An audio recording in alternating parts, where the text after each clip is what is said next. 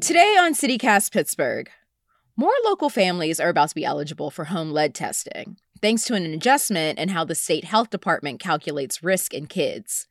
And those resources sound like a good thing, but what's really at stake for all the children who have already been exposed to lead? Senior producer Megan Harris is here to break it down. It's Wednesday, March 23rd. I'm Morgan Moody, and this is CityCast Pittsburgh.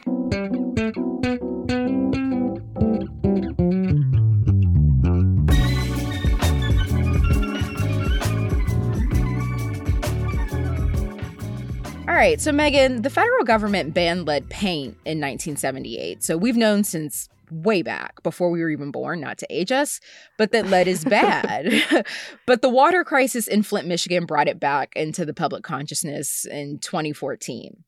So is Pittsburgh's problem as bad as Flint's? As recently as 2017, some people probably would have argued yes. So we're going to go back in time just a little bit. Between 2012 and 2015, Pittsburgh had a contract with a very large, very private water company called Veolia.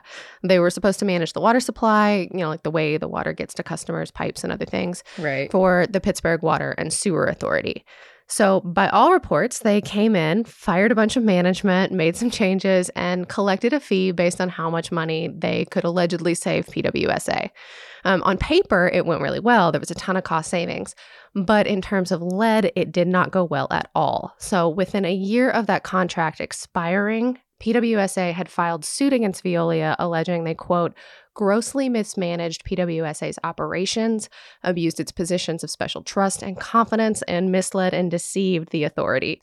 PWSA asked for $12.5 million to be recouped in a lawsuit, but it was eventually dropped, and both parties agreed not to blame each other. That didn't, of course, account for the $2 million in fines that we racked up from the state during that period. But even without blame, it's clear that Pittsburgh's lead problem during that period got a lot worse. That's wildly dangerous to think about because, that's the continuation of being exposed, children being exposed to lead. So are things any better now? As it relates to water, absolutely. So part of the issue, and I'm going to skim some details here, almost 10 years ago now, PWSA added a chemical into our water supply that was supposed to help prevent lead from making it into our taps. We'd been using something called soda ash to keep lead and other heavy metals from leaching into our water.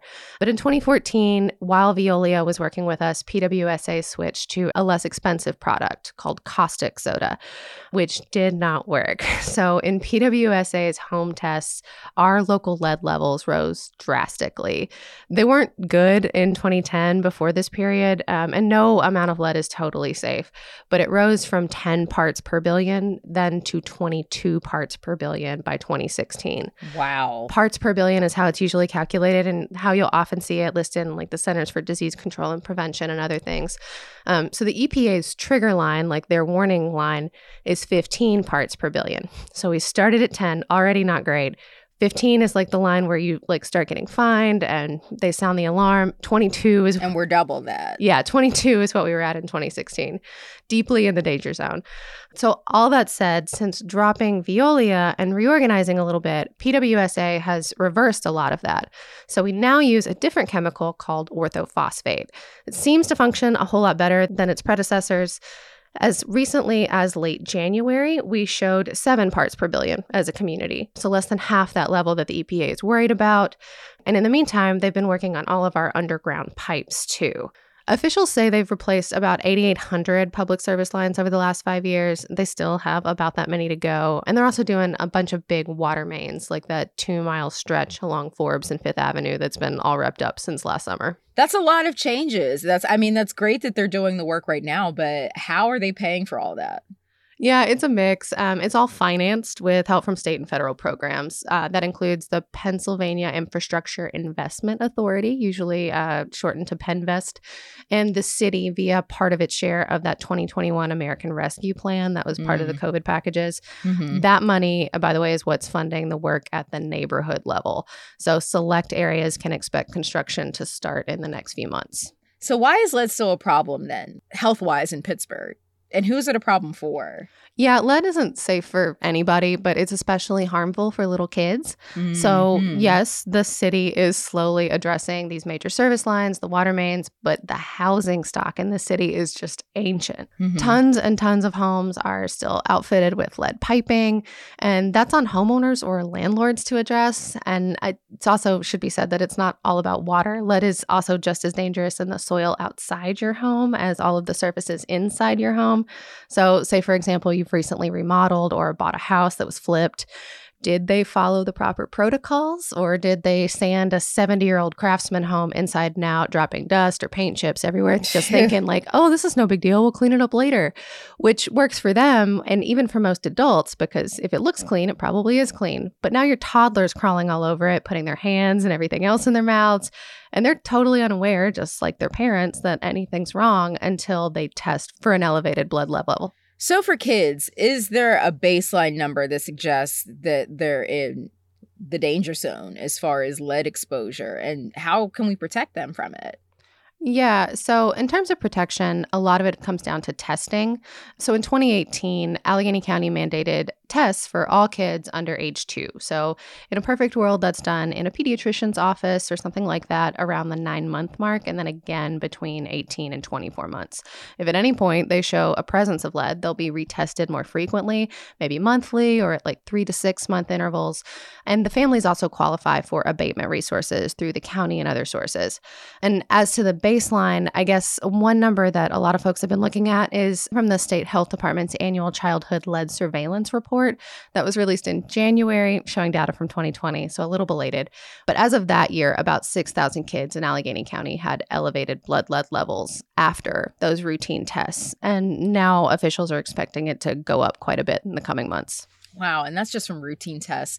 So that baseline number is about to change. Is that why it's going up? So that 6,000 number is based on an old measure. The number to know there is 5 micrograms per deciliter. Kind of hard to wrap your head around, but anyway, the number that's important is 5.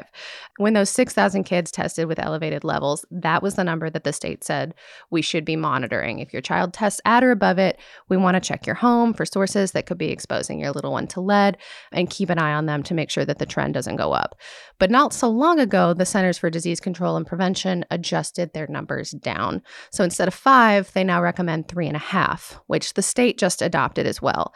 So because the threshold is lower, more kids are likely to test with those higher lead levels. Is that a good thing, lowering that level? Like, is there any benefit to that? Yeah, I mean, kids still live where they live, right? So, like, assuming you haven't moved or anything in the last year, the exposure risk is the same now as it was a few months ago.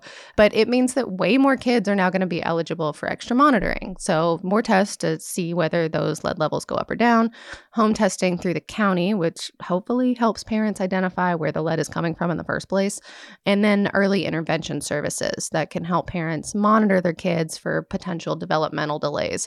And to be clear, developmental delays can crop up from all sorts of sources: lack of stimulation in the home, environmental exposure, poor nutrition, like parental education or maturity, even siblings or supportive atmospheres can trigger those. So this is just one way for parents to stay aware of it, regardless of the lead level at the time. And are delays likely at that lower level? I talked to a physician at UPMC Children's, Dr. Kristen Hannibal, to check in on that. She's the clinic director for their primary care center. And according to her, no. Like, it's great that so many more kids will be eligible for that monitoring. But to her, 3.5 is still like barely registering and not a cause for medical concern. Yeah. It's kids that come in with rates in the teens or even 20s that trigger her team into immediate action and are far more likely, from her perspective, to contribute to any kind of developmental delay. So what if your child is like 5 now, and a few years ago they tested at 3.5, back when it wasn't really considered, a problem? That wasn't the baseline threshold. Are those kids in danger? Dr. Hannibal says no. Like I said, at these low levels, really what this does is just help introduce parents and caretakers to the possibility of danger, make them aware that a problem could be present. So like I said, it just triggers those additional supports should guardians want to take advantage of them. And you mentioned the county can step in. I was reading about this free home inspection through the Economic Development Office. Is that what you're talking about? Yeah, so that's part of it. It's called the Safe and Healthy Homes Project, and it'll cover up to $12,000 in home repairs with qualified contractors. It's super helpful, but I will say for anyone who's attempted home repair, you know how expensive that ish can get. Yeah. Like I have one friend whose child showed an elevated lead level a few years ago. It took her family nearly $50,000 to deal with all of their largely invisible to them problems. Now, her family was privileged enough to stomach it, but not everyone's that lucky. And a ton of people in Pittsburgh rent, which means getting your landlord to be on board with all this too. And so let's say all of that works out. You get that grant money, you find a contractor, your landlord's even willing to help in some way, but you also probably want to be on site, at least when the work gets started, because it's not out of the question that a well-intentioned contractor might okay the work, then send a subcontractor with no lead abatement experience to go execute the job. So that's what happened in my friend's case. So thanks to some job flexibility, she was able to just stand there and instruct the crew on how to do everything correctly. But again, not all of us have that kind of money and time. Sheesh, yeah, no. With these contractors, what sorts of things are they looking at during these inspections? Yeah, usually there are 3 big tests they do for interior surfaces, for water, and for soil. And if you've got a newer house, you're a lot less likely to have a lead problem because, as you mentioned, lead paint was banned as of 1978. So if your house was built after that, the odds of you having any kind of issue, at least in that source, are much, much lower. But the older houses, it just depends on how it's been cared for. So one example a ton of experts have talked about is like window tracks, for example. If they're painted, how does that paint look, right? Like the last coat or 2 coats or even 6 coats could all be fine. Really nice latex paint. But if you remember, lead paint was used because it was so good at adhering to surfaces. So if over time you raise and lower your windows or open doors, that paint could chip and reveal the lead-coated surfaces that you have to worry about. Same issues with door frames or where your flooring changes and isn't sealed properly, if tile cracks in your bathroom, even fireplaces. And then for soil, it could be because, say, your home was sanded before being repainted and all that lead paint and filings dropped into your flower beds where now your little kids like to dig in the dirt. Water, on the other hand, can be mitigated through filtered pitchers, your Brita, for example. But if it turns out to be from your pipes, well, that's a bigger uphill battle. And you also have to consider all the places that your baby goes in a day, right? So maybe it's not from your house. Maybe it's grandma's house or a family friend. God help us, it could be from daycare. Dr. Hannibal with UPMC even suggested checking your toys. Nothing made in the U.S. can include lead these days, but antique toys or some of those sold from overseas countries can still include lead. So she says to be really careful what you buy on Amazon. Wow, lead is like glitter. It's just you never get rid of it. Never. So if you don't happen to have, $50,000 laying around. Who does, right? Who does? I barely have $50 laying around. What happens if you find out that your house has all these unsafe levels of lead after the inspection? Yeah. So, I mean, the best advice is fix what you can, right? Go to your retesting appointments, make sure that your kid is being monitored properly, get a water pitcher that filters out lead and only serve yourself and your child from that pitcher. And then if you can, the paperwork is a nightmare. That's always true, but work with the county and try your best to keep your kids away from any area of your home or other people's homes that maybe show signs of that lead. As with all things, do your best with the resources that you have. Senior producer Megan Harris, everybody. Thank you. Thank you.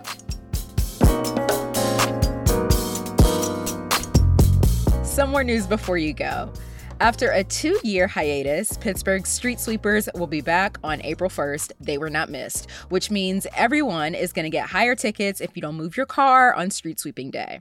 The sweepers run every weekday in neighborhoods all over the city, so consult your signs in your neighborhood if you're not sure about yours, because you will get a ticket, believe me. And don't forget, it's Pittsburgh Humanities Festival this week. Internationally known artists and performers are coming together with community leaders, academics, and change makers from Pittsburgh. Attendees will hear everything about our city, from the history, policy, and politics to Shakespeare and even Kennywood. It's all part of the exploration of being human. The festival runs through Sunday, the 27th.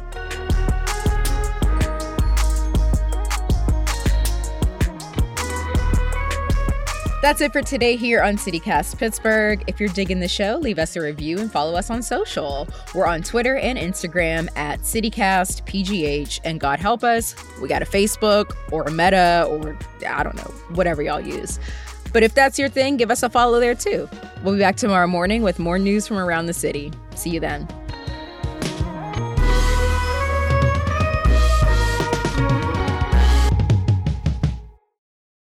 Okay, you know I don't like them. I got real beef with the parking authority.